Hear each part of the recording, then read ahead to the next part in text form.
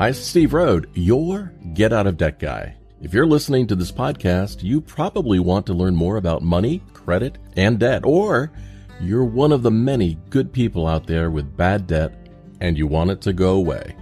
But stick with me. Together we can make that happen. Either way, I'm here for you, and I believe a better and more financially successful future is ahead. It can be within your grasp. I'd like to ask you for a favor. If you find this or any of my podcasts helpful, please take a moment and leave a review on the podcast platform you're listening on. Your feedback and opinion matter to me, and if I've done a good job, your review helps others to find the podcast as well. And while you're there leaving your review, don't forget to subscribe to the show so that you can be notified when the next episode comes out. Last piece of housekeeping. If you have a question or comment you'd like to hear on an upcoming podcast, you can leave me a voice message at getoutofdebt.org/message. Or leave me a question for me to answer on my website by going to getoutofdebt.org/question. Thank you so much for being a great listener, and I'm sending you a giant virtual hug in return. And now, on with the podcast. Hey, you're back with Steve Rode, myself, and Damon Day. Damon, hello. Hey, Steve. And this is another Get Out of Debt Guys show where we're talking about money, credit, debt, and apparently we've been talking a lot about student loans. Damon, you called this one correctly, so this is the victory lap for you. So what happened with student loans? The politicians punted. I was laughing this morning as I was walking in here to my office because what has happened with student loans it's one of the bigger bipartisan screw-ups, right? Because initially student loans were put on hold by the Trump administration. Now the Biden administration has picked up the ball and punting, as you say, further down the road. This is the opposite of making a plan, making a financial plan, taking some sort of informed, educated decision.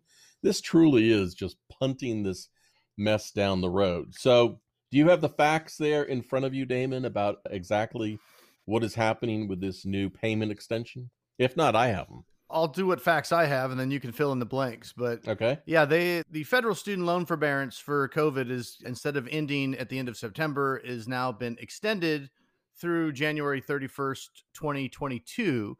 So that's the no interest, no payment forbearance for some federal student loans, not all. Borrowers that have federal student loans need to always log in to the servicer website and make sure your loans are actually on that federal forbearance. But they do say, Steve, that this is absolutely the last extension. Don't cross this line. What do you say to that, Steve? I call bullshit on that one because every one before has been absolutely the last extension. And here's a little tricky thing about this. As you alluded, not every loan is covered. So we know that private loans aren't covered by this. You got to keep making those private student loan payments. But if you have a federal family education loan, sure sounds like a federal loan, but they're not covered by this. So you've still got to make payments. Are you saying federal family education loan? FFEL. Is not technically a federal loan? It is not. It's not technically a federal loan? It is. They are owned by private lenders. It is one of the messes created many years ago because it was discontinued in 2010, that loan program. But here's the advice. But Steve, it says federal in the name. So how is it not a federal loan?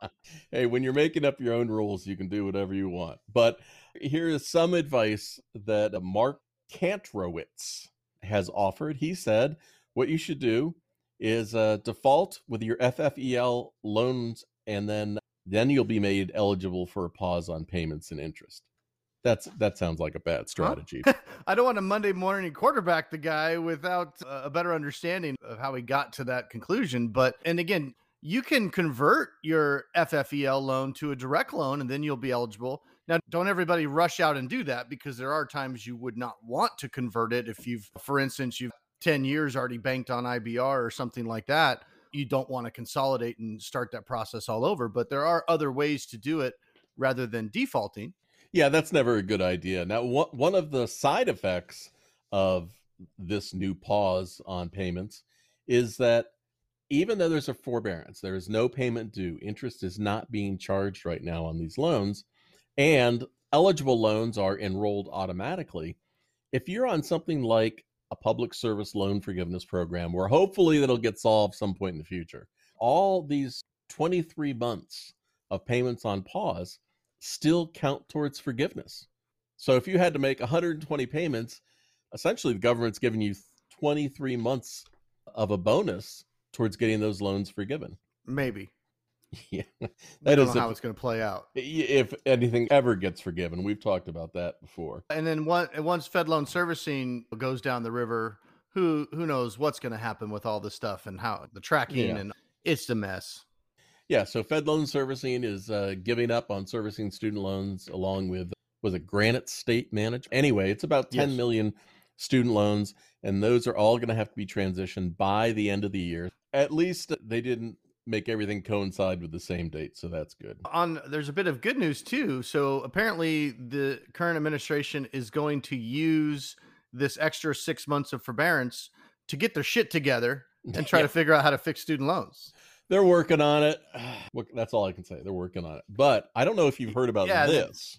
This is a new proposal by Marco Rubio, right? Republican and Congress. Student loans with no interest payments proposed by Marco Rubio. This is the Loan Act, the Leveraging Opportunities for Americans Now. Have you heard about this? Actually, 30 seconds before we went on, I saw the link to the article. Okay, well, let me tell you about this. So Rubio introduced the Loan Act originally in 2019 to help student loan borrowers who are burdened with student loan debt pay off their loans faster. All right, and the act would apply to federal student loans. It would eliminate interest on federal student loans. That sounds like a good thing, doesn't it? Eliminate all the interest Sounds on like it. federal. Instead of charging interest, devil's always in the details, there would be a one-time non-compounding origination fee that student loan borrowers will pay over the life of their loans. So Okay. how much do you think that fee is proposed to be? You've got to figure typically the interest is going to almost double, and sometimes more than doubles the actual principal on these 20, 25-year loans. So I would say it would be great if it was, I don't know, 20% over the life of the loan. Am I close, Bob? So while there's no interest being charged, undergrad loans, 20% of the principal is the fee. Yes, I did not even read that. Nailed it. For graduate student loans and Parent Plus student loans, it's 35% of the loan amount. Hey, you got to pay to play. And the payments would be calculated by putting all student loan borrowers into the income-based repayment plan, and they would pay 10% of their adjusted gross income in excess of 150% of the federal poverty line. What do you think about that number? It's essentially better than, or it's just like the repay right now, which is roughly 10% of the gross income. So it's basically the same kind of a payment. And again, I'm just hearing about this for the first time, but it sounds like what he's proposing is you have a fixed number. The interest is not compounding, which is good news. And then your payment will be no more than 10% of your gross income until that is paid off, whether that's 10 years, 20 years, 25 years, depending on what your income level is. Yeah, it'd be Correct? interesting to see if they're counting family income or borrower income. That's a little quirk that we have to deal with. But you can't have a clean program. So here's the other thing. If you're making less than $45,000 a year, they can deduct up to 15 percentage points off the origination fee. Between 45 and 95,000 would be 10% off, 10 points off, and greater than $95,000 income, up to 5 percentage points off the origination fee. But fine So print. they're just keeping guys like you and me in business, trying to make it as complicated as possible. I understand the sentiment there, but so now are we getting back to, so it's going to be like a repay type program where you've got to give them your income every year and get it certified, and this is what, because how does that work? What if you graduate and you're making 40,000 a year, but 2 years later you're making 60,000 a year? So does then do they add back part of that origination fee that they took off because you were only making 40? No clue. I have no clue. But also, if you're making less than 150% of the federal poverty line, you would not make any payments on your student loan. And there's no guidance here. Do those months count? Doesn't matter at all. But the one thing that we know, it's kind of how it is. That's how it is now. If Yeah. you're making that little, then your payments are zero towards PSLF. Not PSLF, you wouldn't be working PSLF or IBR or repay. Here's one thing I can say with certainty is that if you have any federal student loan, do not refinance them into a private student loan right now. We need to wait to get some more clarity, especially if you're in a federal student loan and you're getting credit for all this forbearance towards, hopefully the program will get straightened out. You'll get your loans forgiven. But it's better than, I don't know. That's my opinion. Sure, you could get into a private student loan and maybe you could default on them and settle them in the future. I don't like uncertainty that much. Oh, yeah. I agree 100% with you that with everything that may or may not be happening in federal loans, now would not be the time to try to convert a federal loan into a private loan, even if the interest rate is lower. I actually had a consult with a client, I think last week, about that. And we came away from that with, there's no crystal ball, but the best thing to do, at least for the short term, is to wait and see, because any potential interest rate savings you might, interest that you might save in the long run wouldn't be worth it if we converted those. And then 6 months from now, we find out they could have gotten $50,000 in forgiveness on that loan, right, or something like that. Who knows what's going to come out? They weren't going to save $50,000 going from whatever, a 6% rate to a 4% rate or whatever it is. I know you got a client consult coming up. You got to get on the phone with them. So let's end the Get Out of Debt Guy show at this point and let you get on with what you have to do. And I'll go back to reading more about student loans, apparently.